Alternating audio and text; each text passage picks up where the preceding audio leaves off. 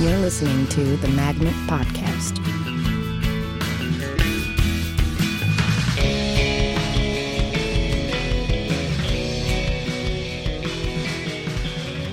Hello and welcome to the Magnet Theater Podcast. I'm your host, Louis Kornfeld, and my guest today is the delightful Christina Dabney. Hello. Thanks for being here. Thank you so much for having me. This is so exciting. I'm excited too. we were, just to pick up the conversation we were having right before the podcast began, we were talking about like spilling dirty secrets and honesty and guardedness and everything in between. I find over the years, one of my things as an improv teacher has been that I'm way more of an open book in an improv class. Like pretty much there's nothing in my life that isn't fair game to discuss if I think it will help other people feel more comfortable being open and honest and unashamed to play. Yeah. So like my relationship with Megan, everybody who's ever done my class is like being kept up to date on everything that's going on with us. At my personal feelings regarding like pretty much any topic. Great. But then outside of an improv class, I've become very tight. Yeah. Yeah. First of all, I have had improv teachers who are like that. And I actually really appreciate it. There have been times when, like I was in a class with Rick once and he was sharing something personal about himself that had to do with like the exercise we were doing. And it was really helpful. And I just thought, wow, he didn't have to do that, but how great for him to be vulnerable enough to like help his students out like that. And I do appreciate that. I think I find myself doing that in everyday conversations just to make people feel like more comfortable around me. If I feel like people like aren't comfortable or they might be feeling judged by me or by like the situation that we're in. Like if we're at a party and people are feeling awkward, I'll try to like throw something out about myself that is like, oh, hey, I was homeschooled and I didn't know what sex was until I was 16 years old. Just to kind of make someone feel a little more relaxed about being around other people and being awkward like I am. How does that work for you? I would say it's like half and half. It works, and sometimes I just end up going home and being like, why do I feel like such an awkward person? Oh, it's because I was presenting myself as awkward just to help someone else out. So I've been doing better as I get older, not doing that and being a little more guarded. I appreciate it when people are. Sometimes if people let their weird hang out around me, it makes me feel very taken care of and makes me feel very like I have permission to just be myself around them. And then there are other times where I feel like I'm sort of being like challenged to be more interesting. Yeah. And then I like close down because all I have to do is start thinking about like what's interesting about me, and nothing shuts me up quicker. And I just realize I'm the most boring, average person to walk the planet. Yeah, I do that when I think people are also like bidding around me. When there's like I'm at like a bar and people are like doing bits, and I think that they're really funny, and then I really feel kind of on the spot to like be funny too, and I think that shuts me down in the same kind of way. Like I don't like to be put on the spot to be interesting or to be funny, and that's one of the reasons why I've stayed doing improv so long, is because when I figured out that that's not what you have to do at all. If you're just honest in yourself and you're listening and you're having a conversation, that can be so delightful. And I think that realization gave me permission on stage and off stage to be really comfortable all the time and to not feel like I need to say something interesting or something funny ever, and I can just kind of be. I hate bits. I don't like doing them, and like they put that like horrible pressure on. I was talking with Ed Herbstman about it years ago, and because if you've ever been like cornered by Ed at a party, it's just like a stream of bits coming at you. It's like a master of bits. Yeah, and it's a sign of respect from him. Like if he's playing with you, he's engaging you, he likes you. You know, it just becomes part of this like comedian's vocabulary. Yeah. It's like I wonder sometimes if my reluctance to do bits like doesn't kind of alienate me from like the bigger improv comedy world in general, because they make me uncomfortable. Yeah. I feel super, super on the spot. I feel super, super like anything I'm going to contribute. You know what? I feel like I'm stoned. You know the way you feel when you're stoned and people are talking to you and you volunteer information and then you're like, did that even make sense? Exactly. And you're like, oh my God, what just came out of my mouth is making me lose friends. Like everything I say from now on, I'm going to lose another friend because they're going to think what I'm saying is so ridiculous and doesn't make any sense. Yeah. Yeah. That's a reason why I don't like to smoke weed either. Yeah. For some people it's great, and for some people it's not so great. Yeah. I have a chronic fear that somehow, like, today's the day that I'm just like not going to understand context anymore, and I'm going to have like completely wrong reads of situations and other people, and any of my responses are just going to make me stand out as a complete freak. Yeah. And I'm typically pretty good in most social situations, but when I'm going to like a party or a place where I don't know anyone, I kind of have that feeling like, oh, is this going to be the group of people that realizes that I actually am the most awkward person in the world, and I do have a very hard time holding a conversation. Like, are these going to be the people that realize that I have nothing good to say in this situation, and is this going to be the day? But it never ends up being that way. Humans are great, and they're lovely, and they're not as terrible as you think they might be. Mostly that's true. Mostly, yeah. Yeah. Rick Andrews has been on my ass forever to read David Foster Wallace, so I've started with a supposedly fun thing I'll never do again. Okay. Collection of essays, and I'm reading one on television right now, and he talks about, it was written in 1990, so some of it is like a little bit out of date in like our modern landscape, but the core of it is really sound. And the thing about television in his argument is that you get stimulation and you get to be relaxed at the exact same time. You get to feel like you're participating in human dialogue, but you're never challenged to have to undergo the anxiety that comes with having to actually be tested by other people. Yeah.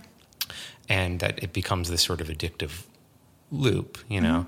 And so, like, that got me thinking, because I feel lots and lots of anxiety. I almost never go to parties. I almost never hang out except for, like, my very small, like, band of people and whatnot. And it got me thinking of like, everything that I'm avoiding in that, all of that like nervous, today's the day people are going to find out I'm an idiot or I'm not going to know how to respond to anything. Yeah. It's like, that's actually the thing, isn't it? Right? Like that's the natural state. Like that's the fun of engaging with other human beings is actually enduring that challenge to like, I have to rise to the occasion of engaging with you by having shit to talk about and having a point of view on things and having opinions, and I don't know. That anxiety is something that we're like meant to. It's a test of your character, right? Like your character grows in the way that you grapple with it. Exactly. And I think everybody at that party that you're avoiding was also thinking about avoiding that party because they had some kind of level of anxiety. And I think people's kind of unique perspective on their anxiety or really like how their anxiety comes out through their own personality is different for every single person. And I think that's what is really easy to connect with. Like when you are at a party or a social situation and you're engaging with someone and you, at first, like you're a little nervous because like you don't really know them, but then something clicks and you both see something in yourselves where like you both realize that you're both kind of in this together. Like you're in this like anxiety-filled conversation because you don't know each other kind of together, but in a very different way because, you know, we all have different backgrounds and we have different reasons for any anxiety or neuroses that we have. You can kind of bond with each other because you both have that anxiety, but then learn something new about a new person, like what is it about them that makes them who they are? So like you feel connected, but then also intrigued. And I think that can be really fun. that's why I like people, and I like to talk to people even when I'm terrified. It's to relate it back to improv. It, to me, is what's kind of ultimately the beautiful thing about scene work. Yes. Is that moment of intrigue where you go from trying to kind of get a scene going together to then being in a place where it really is this encounter between these characters, where suddenly it you don't worry about playing a scene appropriately anymore. You actually become curious about these people that you're playing, and you become fascinated. Like the moment that something special happens, or the moment that there's some kind of like epiphany. I'm really interested in epiphanies. Yeah. And that can happen in a scene. That can happen anytime in any situation. Like, we've all seen 800 restaurant scenes where you're on a date, or, you know, a million scenes where you're in a kitchen and your mother, son, or you know, it's a courtroom. We've seen all of these. We've seen all these scenes, but then the second that it starts to get intriguing and really like engaging is when the specifics of the characters and like the specifics of how they feel about each other, and maybe like some kind of anxiety comes out that makes that specific character unique to that specific scene that you will never see again, and you've never seen it before and you'll never see it again. And once you find that in your scene, it just like everything is good. Like you just go with it. Like you have the scene, and all of the stuff on the outside, like where you are and like what your relationship isn't necessarily the thing anymore. Instead, it's that like how you're like relating to each other, and in your own unique kind of weird way. Yeah, your weirdness is what's so cool. Yeah, totally. Yeah, it's that surprise that comes when your perceptions of the world and my perceptions of the world kind of meet, and we find that we like plug in together in this place that is kind of surprising to both of us, and then that's usually the moment where you're like having the character's thoughts or feelings. You just kind of like something triggers in your, you know, like it's a great discovery. Some people have said to me that that's enhanced the way that they are off stage, and they start to treat their own real life the way that they treat their scenes. I find I don't think I do that. Do you? I think I do. I think I do. Because there's always this like formality when you meet someone, or even like just like anybody in your daily life that you're in contact with, whether it's like a parent or a brother and sister. Like, I mean, I can kind of, if you think about it this way, like your relationship with your parents when you're a kid and a teenager is just when that starts to change when you're an adult, when you're in your like 20s and 30s and 40s, and you start to become like their peers instead of like this like parent-child relationship, and like something like, for instance, like my parents are great and they're wonderful, but we've started to reach this point where we can like talk about like adult things together, because like we're adults and like I'm no longer a kid, and like I'll see sides of their personality, and I'll see walls come down, and like we'll make these connections, these like really normal human connections that just like weren't there in this relationship that I've had before, because like those walls were kind of up. You're kind of guarded when you're talking to your kids, or you're guarded when you're talking to your parents. And then when that shift in your relationship changes, and like some of these boundaries come down, and you like see more layers to this person that you've known for 29 years, like a whole new relationship comes up, and like a whole new side to these people that you've known for so long. That's interesting. The way that a relationship that you already know can become a new relationship. That's a very interesting idea. Yeah. Is it true that you didn't know what sex was until you were 16? I can't believe I said that. Yeah. So Evan should have stopped this immediately when he heard that, but he did, and he's not doing his job very well. Oh God. No, that is true. That is absolutely true. I was homeschooled, and I didn't have a lot of sex education, and I had a great education, and I love the fact that I was homeschooled, and I have so many good things to say about it, but that's the one thing that I think was lacking a little bit. And yeah, I didn't know exactly what it was.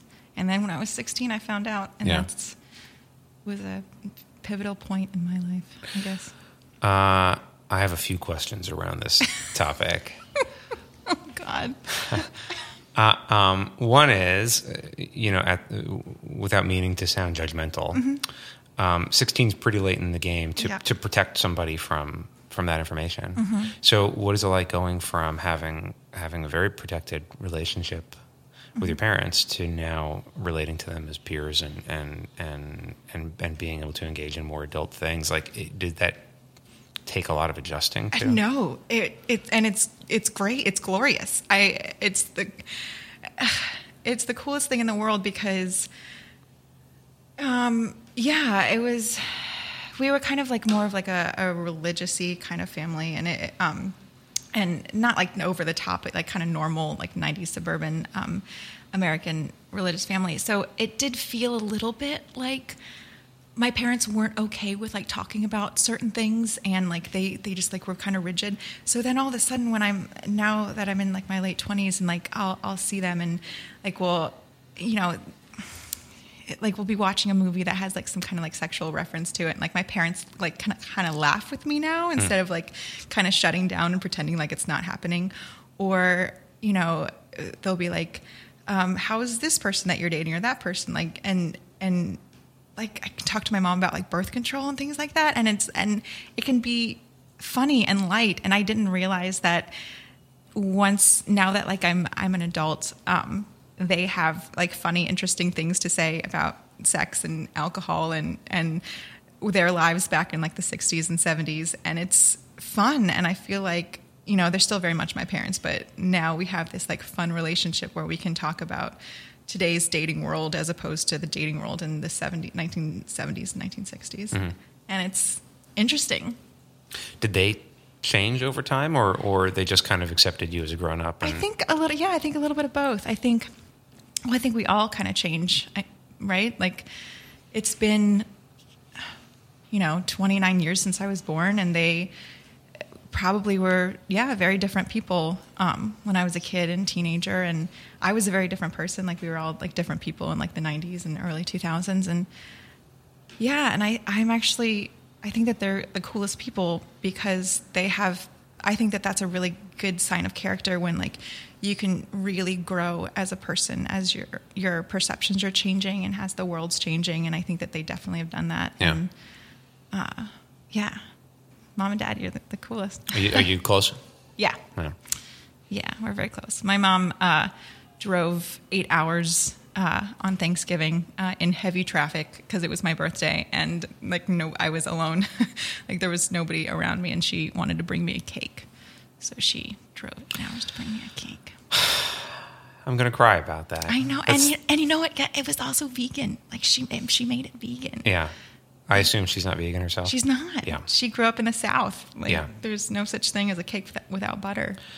Doesn't it just kill you sometimes when people are like genuinely, sincerely kind? Like, it, as much of a cliche as it is, there's nothing beyond just genuine decency. Yeah, and genuine decency that doesn't come with a lot of advertisement about how great they are for being decent. Yeah, it can't.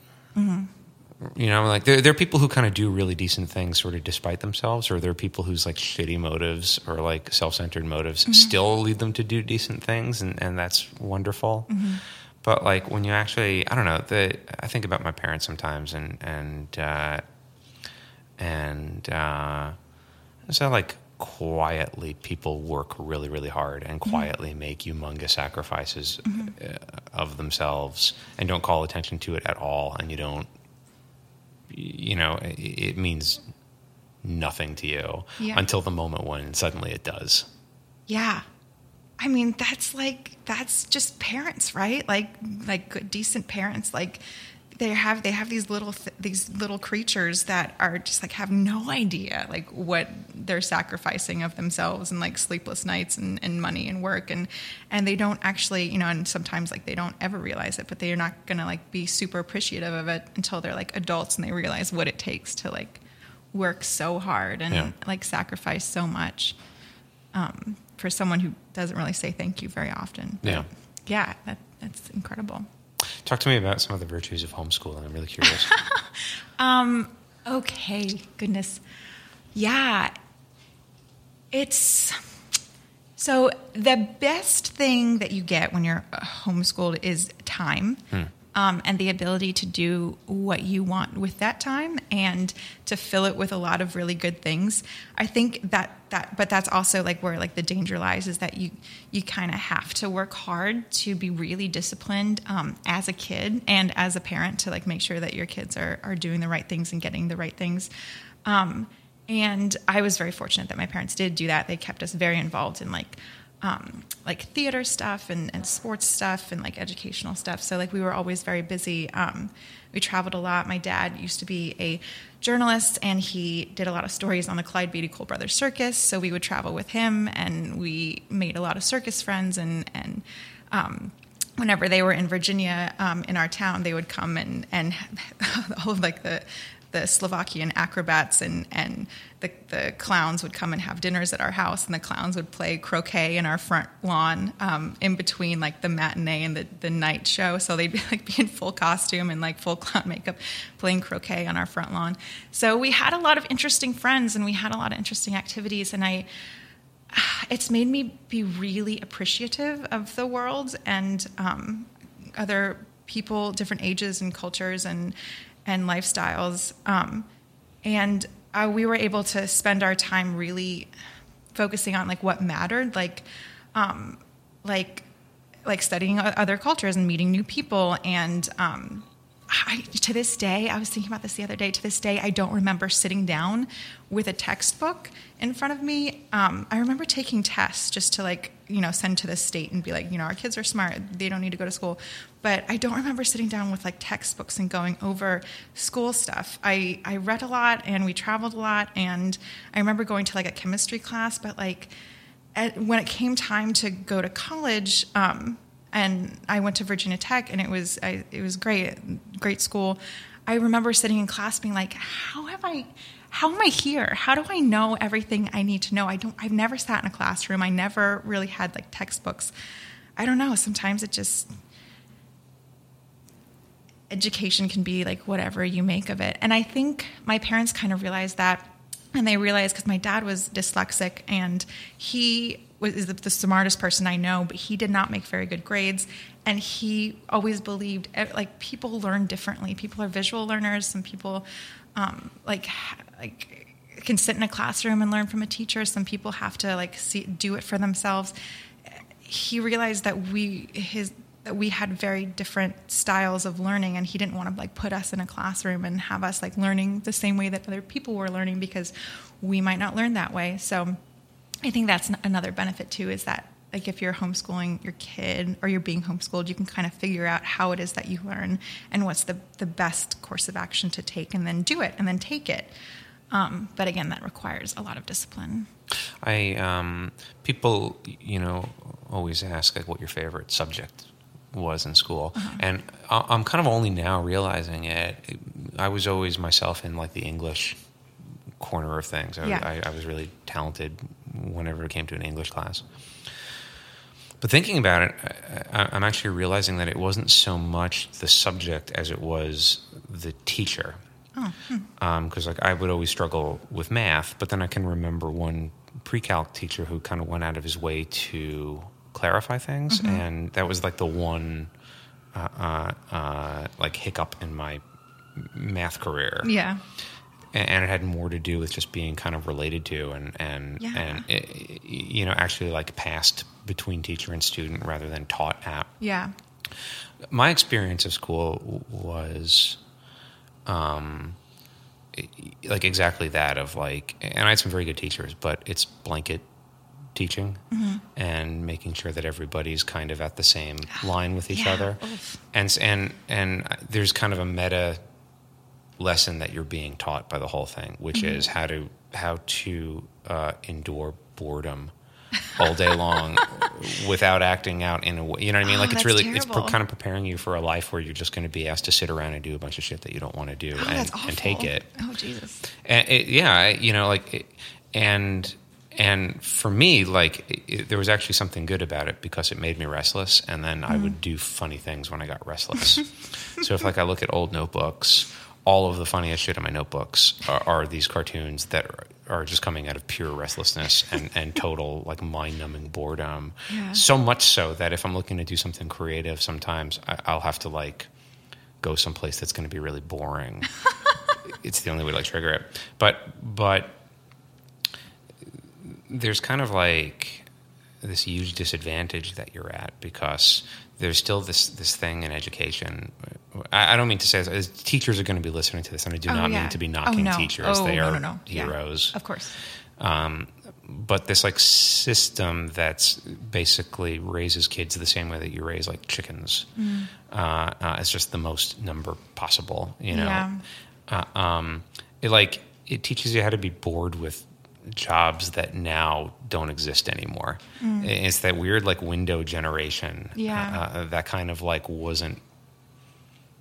I feel like the generation right after my generation were the ones who were starting to be prepared to learn like coding and computers and shit. My generation was like the one that like didn't really need to know that stuff, and you were being prepared to tolerate boredom at jobs that now are like obsolete jobs. Yeah, it's such a backwards thing. Yeah, there is something to that, like learning, and that was another thing that I think my parents weren't really into, was kind of learning to be a part of like a system, like, and taking steps, like the same steps, and going in this towards the same direction. Like you could kind of pick a way to like veer off from it, like picking if you're good at math or if you're good at this or that, but kind of like just fitting in with like the way that things just worked. And they just kind of had this thing where they were like, you know, who's to say what works and what doesn't work? And I think we're just going to do our best to try to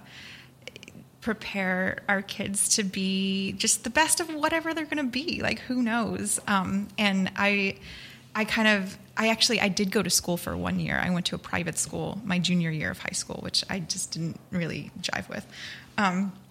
But when I went to that school, I always thought that I was like you, like really good at like English and artsy type things, and like history and writing, and I really enjoyed it. But I had one like math teacher that was like really, she saw in me that like I was actually really good at math, and I was kind of behind because I just wasn't paying attention to math when I was being homeschooled when I was a kid. And she like got on my level and was like, "You're good at this. Like, you're like the best in this entire geometry class. Like, your proofs are crazy good. You can like study like higher levels of math. Let me help you get ready for that." And like that connection, I mean, going back to like how teachers are heroes, like that connection sparked my interest like more than anything else. And I think, you kind of have to have like that push. Like, you never know what's going to click in your brain or what's going to click like in your soul that makes you be like, oh, I'm going to be good at this and I'm going to do this. I think I never thought that I would ever be good at improv. I thought that it was about being funny and being able to bit with people and like say the funniest thing like automatically. But like when I got to the Magnet, like my first few teachers were like, "Oh, you're good at this. You're like an interesting like listener, and like you're really supportive." And I was like, "Oh, that's a thing in improv that I can be good at this because I'm like listening to what the other person says."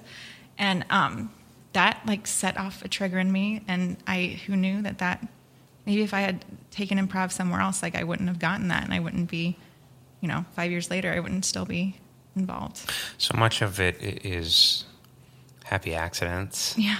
So much of life, it's like shocking how much it is just based on happy accidents. Yeah. And like, experiencing the right person at the right moment. Yeah. Or because like I've probably talked about this on the podcast before. Like when I first met Armando was like a life-changing teacher for me. There definitely, without being too dramatic about it, there was like life before meeting Armando and then life after. It was a totally, it was like an initiation. But like looking back at my notes from his classes, which are like few and far between because he wasn't much of a talker, he didn't say anything that anybody else wasn't saying. You know what I mean? There wasn't like a radical, it wasn't like a completely foreign point of view. It was like he basically had the same stuff to say as like everybody else had to say. But it was just like the way that he said it at that one particular moment for me, then it got in there. You know what I mean? Like, Yeah. and to other people it didn't. And so there are people who have had Armando's class where it didn't really mean much of anything Yeah. to them. And there are people like me where it's like, wow, this altered the course of my entire existence here. Yeah. Yeah. And you never know what that's going to be. But I had the same experience with Armando. Like, one of the first shows I did here was his director's series. And Shakotha and I were both like kind of like the newer to improv people. Like there was mostly veterans in that show, and then like we were both still kind of students. And I remember like after each show, they were good shows, but like I could definitely feel like we needed some notes. And after the show, like Armando would come up and be like, "Good show, guys. Maybe just try this next time." All right. See you guys next week. Yeah. And then he'd leave, and me and Shakotha would like look at each other like, what? No, like I know I did this wrong, and I know I did this wrong. Like I need notes about this, and I need to know in this scene like what I could have done better. And then we would come back the next week, and the problems that we had in the first show were gone. Like they just didn't happen. And I mean there was new things to work on, but Shakotha and I were like, oh, that's so interesting. But we need notes. We need notes. And Armando would be like, try this one for the next show. All right, see you guys next week. Yeah. And we'd be like, wait, no. But then the next week it was fine again. And it really, it goes to show that like you don't need to like overload someone with information, or like he has a lot of these teachers, a lot of these people have a lot to say, and they have a lot of wisdom about everything, but the balance of like knowing what to say and when to say it and who you're talking to is such an art, and it's such a wonderful thing. Yeah.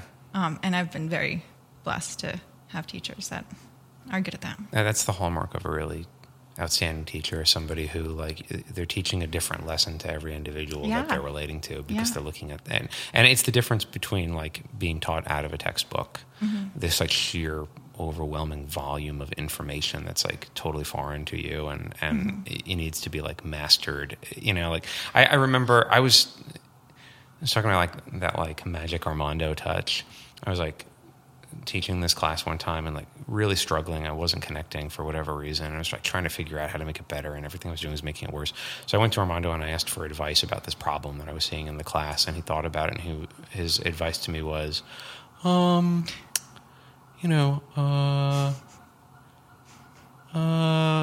your where give you a who. Okay, bye. And that was it. And that like clarified everything. And and the whole thing was like, I'm over explaining everything to everybody. I'm trying so hard to like get everybody on exactly the same page and keep them moving along that I'm completely missing that one basic simple thing of like, shut up and get out of the way and let them have their experience. That's what he's so good at, is like he lets you have your own experience, and then you get really good really quickly. Yeah. And like what a cool, I mean, especially like as an improv teacher, like in New York City, what an interesting situation to be in, because you're getting so many different backgrounds from so many different places, like people, like the age range and like the states and the cities that these people are from. It's all different. The reasons why they're doing it is also different. Like, and you're kind of communicating this concept to all of these different people that are all going to learn it in different ways. And like, how do you present it as something that everybody will kind of get in their own way? And that can be tricky. What brought you to improv? How'd you start doing it? I hated the idea of improv. I hated it so much. And it stemmed from when I was a kid. I was a part of like a theater, like a homeschool theater group. And I remember my first audition for a play. I was 8 years old, and the director, like we did some scenes and I felt kind of good about it. And then the director had us do like an improv scene where we were, me and this kid, his name was Michael, and we were on a carousel, and the scene was just us on a carousel. She gave us a location, and I just froze, and I didn't know what to say, and I didn't know what to do, and I felt so embarrassed. And it was one of the worst moments of my life. I just remember being so embarrassed. And from that point, I did a lot of theater, and I never was going to do improv ever. And I had friends in college who were very funny, and and really great, and who were kind of starting an improv team, and they were like, you know, do this with us, this will be fun. And I just like refused, and I never ever wanted to do anything like that. And then I moved to New York, and I just kind of I moved here to like find myself a little bit and like figure out what I wanted to do for a career. And I thought, because I had kind of gotten away from theater a little bit, I was like, I'm not sure if I really want to pursue this like heavily, but I need to figure something out. And I realized I wanted to start from the bottom up. I wanted to start with everything in life that I just refused to try, because I just knew that I was going to be terrible at it, and it was going to be embarrassing and a terrible choice. So I started with improv and yoga, because I hated the idea of yoga too. I thought that it was like a really lame way to work out, and it was just a bunch of stretching and breathing, and I was like, this is the stupidest thing in the world. So around the same time in the spring, I signed up for level 1 with Mark Grenier, and I started going to Yoga to the People. And it was like the same day. I took the classes back to back, and I was in yoga, and I was like, oh, this is actually really challenging. Like, I kind of love this. And I left the class being like, that was actually kind of great. And then I went to Mark's class, and it was terrifying. And I didn't know what to say, and I was not funny. And I was trying too hard, and I was like really nervous. But even after that, I had the same kind of feeling of, oh, that was a little different than I expected. And it was really challenging, like even more challenging than I thought. Let me see where this is going to take me. And I did my level 1 class show, and it was really fun, and I was still really terrified, and I wasn't sure if I was going to take level 2. And I was like, oh, what the hell? let's just like see where this goes. And I took level 2 with Russ, which was a great class. And I remember sitting in my level 2 class show, and I was like in the first group, and I was so nervous because like my friends were in the audience, and I did it, and I was not bad, and it was funny, and I felt connected and like supportive, and like I was listening. And then I was sitting and I was watching the second half of the group of our level 2 like do their thing, and I remember they were so funny, and I had this feeling of like, oh, I'm so glad they're so funny too, and they're having such a good time too. And it dawned on me that all of my theater training, like in classes in college and when I was a kid, that you didn't really feel that way. Like if somebody was doing really well, your first thought was, okay, well, I need to step up my game then. Like, okay, well, this isn't good news for me, because I probably am not going to look as good because now they're looking good. But I just had this overwhelming sense of, yes, like we're all doing great. And then I was like, oh, that's a great feeling. I've never been in a performance atmosphere where like the support of other people meant that you were doing well as well. Mm-hmm. And at that moment I was like, oh, okay, I'm just going to do this forever, because this is really important. Like the idea of making other people look good so that you also look good, and then everybody looks and feels good, that's really important. And I don't know where it's going to take me, but I need to keep doing that. It's a really good point. You're happy when you see other people being great. Yeah. It makes you feel like $1 million. Yeah. Do you remember the scene that you clicked in for the first time? Yeah, in my just a scene in class, or like in the class show. Whichever. Like, is there one that was for you was like the kind of like solid, like, oh, my feet are in this. I can live here. Yeah, I think it was in my level 2 class show, because that was the first time my friends were watching me do it, and so I felt very vulnerable, and I really nervous, and I did a scene. I can't remember who the girl was in my class who I did a scene with. I know Allie Kornfeld was in that class, but I don't think it was her.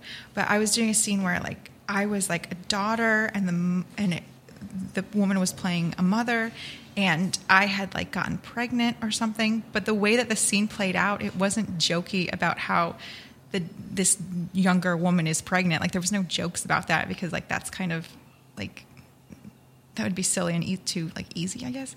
But the scene was really enjoyable and funny because of like how the mother and the daughter were reacting to each other. And at one point, like I started eating peanut butter out of a jar, and that got a big laugh because of like the object work. But I didn't even like think about it. I just was like, I want to eat this peanut butter.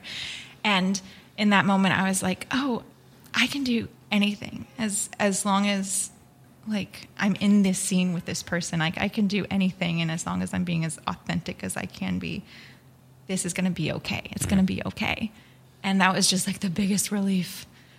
And I never thought I would feel that way because I just kept thinking about when I was 8 years old and I had a terrible scene, and that stayed with me for almost 20 years. Like, that fear stayed with me for 20 years. And then in that moment, it kind of like, I just like let it all go. And it makes me think of like, what are the things that I'm terrified of that if I would just try it, then I could let go of that fear too.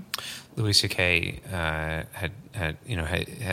Famously has his thing where he'll spend a year building up his hour of material and then do it at a concert, and then will never do that material again, and he has to start all over again from scratch. Wow. Because he feels that keeps him mentally with it. He has to relearn an act every single time, and it was like in the middle of doing that he kind of peaked and became Louis C.K. Like everybody's like inspiration or whatever. Mm-hmm. There's something really inspiring about that resolution that you had with yoga and improv to start from the ground up again. Yeah. I don't know if you get this. I'm the kind of person where I need a pretty fair amount of time by myself. Mm-hmm. And actually, like Facebook and shit has like really ruined that for me now because like you just end up like falling down the wormhole. Yeah. But like, there's like it's not a voice. It's just this thing where you're by yourself and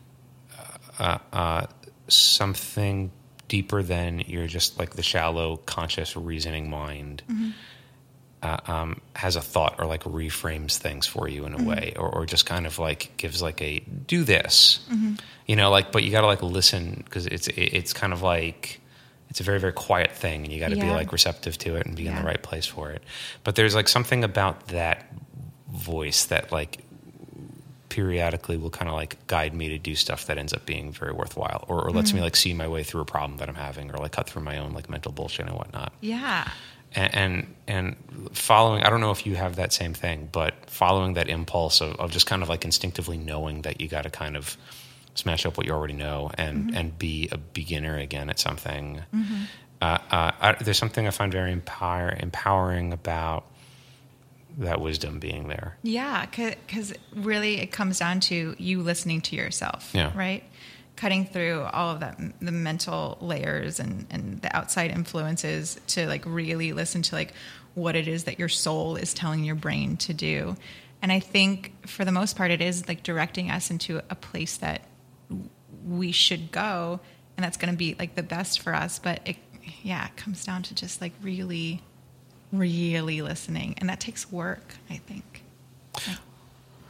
Why do you think so many people are turned on by doing something that has no future whatsoever?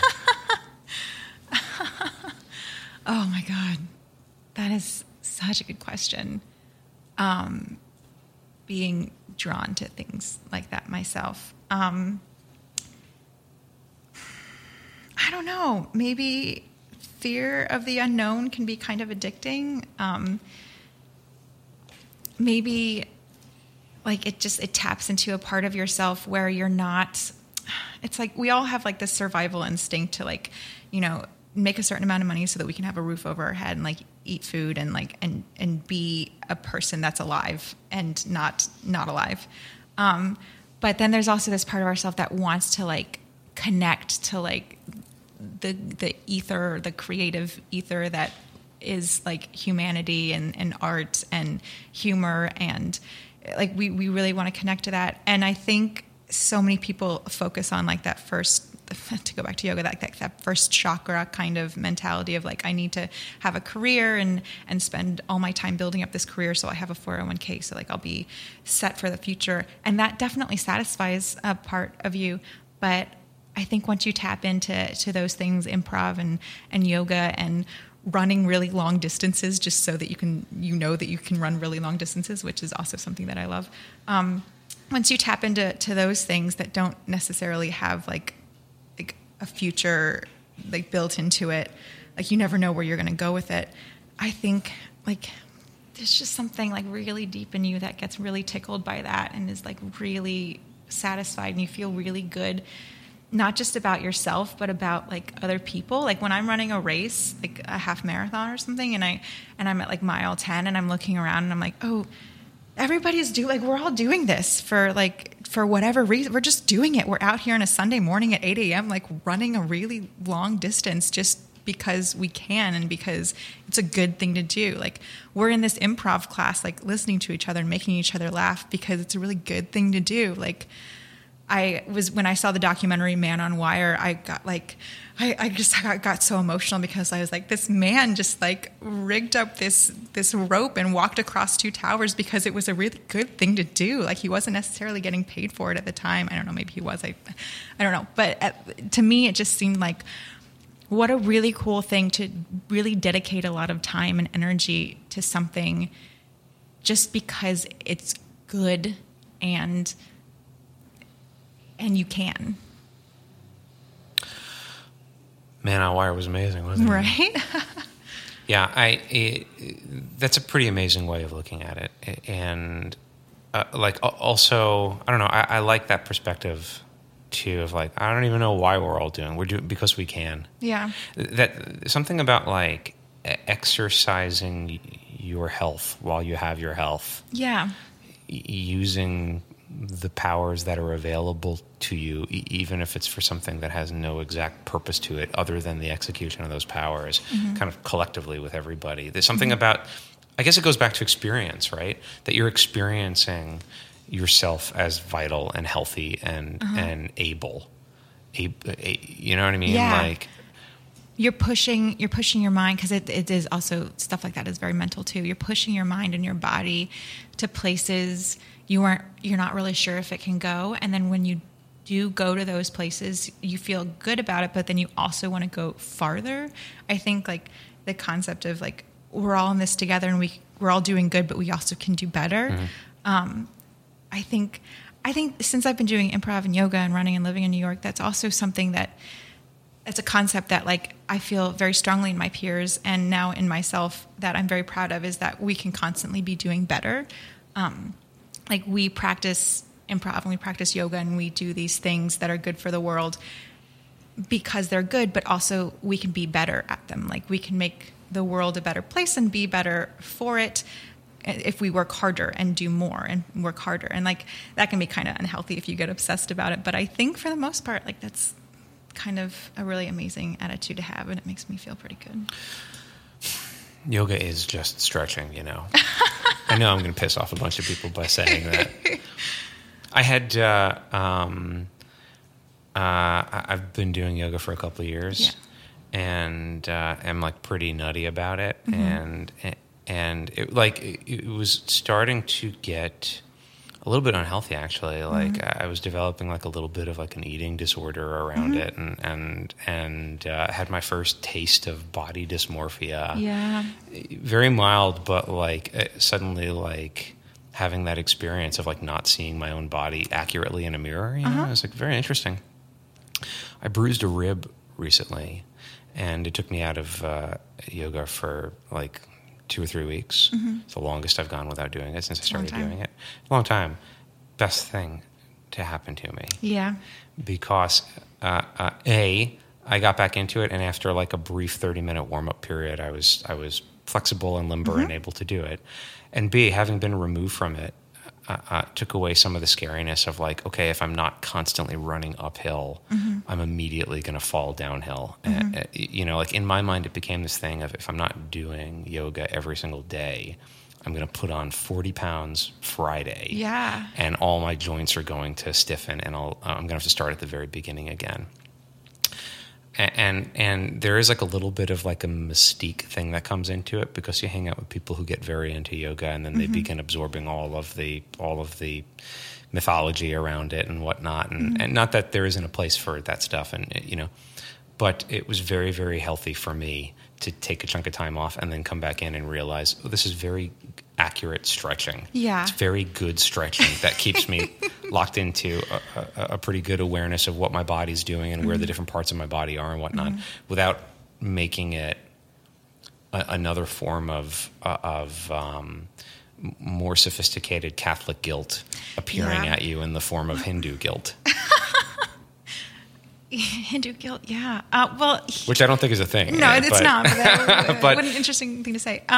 Yeah, well, it gets to a point where if you really love something, and it's the same with yoga and improv and running, like, and you do it, you want to get better at it, and you're doing it every day, and then you start to look at yourself in the mirror, and you're like, well, why doesn't my body look more different than it should? I'm working so hard. Why am I not funnier or better in my shows than I am? I'm practicing every night, like I'm on 18s.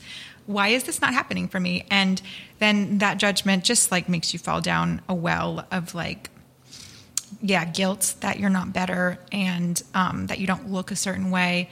And you have to take a step back when that happens, because when you do take a step back and you really like you relax a little bit, take a few days off from doing yoga, maybe stop being on one of those teams and like have a couple nights to yourself. Then when you come back to it with fresh eyes and with a fresh body, you feel a little proud of what you still can do, even though you're not doing it every day and you've taken like 2 or 3 weeks off. You're still proud of like the way that you look and the way that your body functions, and you realize, oh, I'm very healthy. I'm pretty good at this. I mean, I don't know if I believe in being good at yoga, but I do feel adequate at this, and it's fun. And it's really fucking fun. Like, especially with improv, when you do it so much and you really want to get good at it, you start to lose the concept that it's a really joyful experience. And when you're not experiencing the joy, when you're working too hard and too many hours at it, you're not going to feel good about it, and you're not going to be funny, and you're not going to be fun to play with and fun to watch. So taking a step, I took a step back from Megawatt this season, and it kind of like pains me because I loved it so much, and I love being a part of a house team and kind of like the camaraderie that you have. But I was doing so much that I was doing a show like every other night, and I was getting to that point where I had one show that was like not very good, and I was like, why was I not better? Why was I not how did I not save that one scene, or why was I not stepping out, or what's wrong with me? And then I realized that I was like, whoa, Christina, you're being exactly what you were afraid that you would become, which is like super hard on yourself for no reason and taking kind of the joy out of it for yourself. And so I purposely took a step back because of that. And I feel pretty great about it. Like now when I do shows and like they're not amazing, or, I'm not like the funniest person on stage, it's not something I'm going to go home and think about for the next week until I can prove to everyone and myself again that I am really good at this. And it's also like I can kind of have fun with it again. Like it's kind of new. Like when things are new, you can have fun with it. Yeah. You can experiment a little bit and maybe like break the form a little bit and just be your weird self. And kind of start from the ground up again, too. Yeah. Yeah. And in your time away from Megawatt, then you joined Stockton. I did, yeah. Oh, Stockton. They're great. Are you a writer, actor, or strictly an actor? I'm just an actor. How's that? That's a new thing here. How's that going? It's so great. It's kind of, it feels low commitment. I mean, I go to all the meetings anyway, just to like put in my 2 cents and to do like readings, like, but it like from day one, like they were writing for me and the writers, especially like, or not especially, but specifically on my team, like this is the only sketch experience that I've had so far. But like every week they've written something new for me, and it's really exciting. And they work so hard. Like I don't feel like I work very hard because I'm the only person on my team that is not a writer, but like they're writing like 2 sketches a week and like doing rewrites and like learning lines, and like everyone has such a great attitude about it. And we're at all the rehearsals and like they're so dedicated. Like they buy props and costumes like out of like with their own money, and all to like make this show, each and every show, like really good, like as good as it can be. And sometimes I feel bad that like I don't have to spend as much time like writing or anything, but it's been a really fun experience. Yeah. It's really good. Are Are you like inclining to start writing just by exposure to hanging out with everybody? A little bit, yeah, definitely. And I took that sketch level 1, I took sketch 2, and I never felt like I was very, this goes back to like me feeling like I'm just not good at things like that. I didn't feel very good at it, but now like I'll be able to like pitch my ideas of like characters that I want to do, and they've been so good about writing really, really well for my ideas, but definitely I have this feeling inside of me like, oh, what if I, how would this sketch have been different? Like if I had kind of like written it, and it definitely kind of has sparked like a creativity in me, because like the writers that I'm around, like the writers on Stockton, are so good and they're so interesting and like unique to like their own voices. I'm trying to like figure out like what my voice would be. So I might start doing a little bit of that. That's how I like learning new things. It never works for me if it's a thing of like, oh, I have to do that too. I have to keep myself competitive with everybody. I just don't operate well that way. Yeah. But when I see other people who make me feel accountable for my kind of lack of honesty with myself, that to me is like the stirring motivation. If I catch myself being dishonest, that's the thing that makes me then like dig my heels in and have to work and try something new. Yeah, because and again, it goes back to like listening to yourself. Like we all have our own specific voice, and I think like seeing that, like, and all the sketch teams are really good. Like I've been really blown away by like how just like the talent is like through the roof in this program. But you see like through the writers, like their own like perspective on the world and like their own way of making jokes and like making things funny. And, it makes you realize like, just keep reminding yourself, like, don't just write things. Don't just do improv scenes that you think people are going to think are funny because you've seen it in the world. Like start from like your deepest personal self and kind of like work outwards. Don't work outwards to inwards, but inwards to outwards. Right. Yeah. That's been on my mind a lot recently. Don't write what you think is going to be funny. Yeah. Write what you think. Yes. Which can be very difficult when you're not feeding yourself with anything to think about because you're not going out there to parties to talk to people, to experience the anxiety that happens when you have to have a point of view on stuff. You know what I think about yoga? I don't think that you can be good at yoga, but you can be bad at it. How can you be bad at yoga? Oh, you've seen people who are bad at yoga. You have the answer to that question. No, you know what? I don't think I agree with you. I think anybody who's in that room and who is paying attention to their breathing and is putting their body out there is good. Like as long as you're in the room, you're good. I mean, if you're like, laughing or making fun of it or being like a weird person, like if you're a yoga troll. Yeah. If you're trolling a yoga studio, then yes, you're bad at yoga. I would admire that person so much because that would take such enormous commitment and you'd have to go so far out of your way to go to a yoga class to troll the class. Yeah. But I would kind of appreciate it. Spend a lot of money because some yoga classes aren't cheap. Do you know who I hate, Christina? Who? I hate the guy in the class who whenever you get into like a pigeon pose or something and he goes...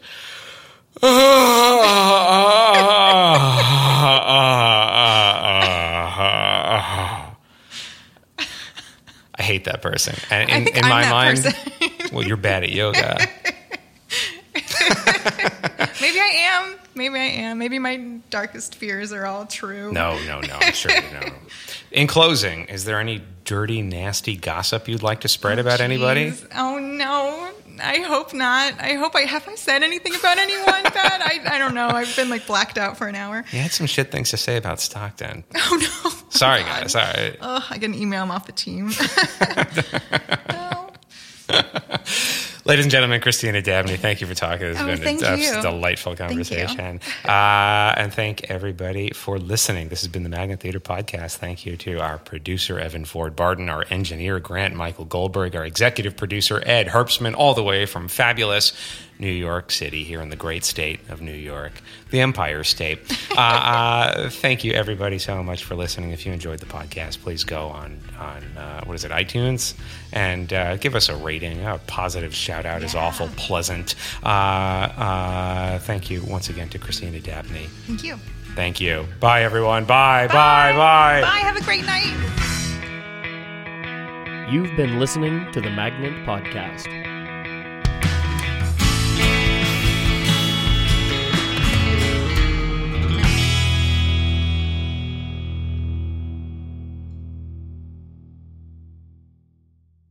This podcast has been brought to you by the Magnet Training Center, where we teach classes in improvisation, sketch writing, musical improv, storytelling, and more. If you're interested in checking us out, we offer free weekly intro to improv classes. You can find out more about those free intro classes and all other classes we offer at magnettheater.com. Our podcast is available on SoundCloud, Stitcher, and iTunes. And if you've enjoyed this episode, please head over to iTunes and give us a positive rating. We appreciate the support. Also, be sure to check out the Magnet Theater for top-notch comedy shows 7 nights a week. All information regarding classes and shows can be found at magnettheater.com.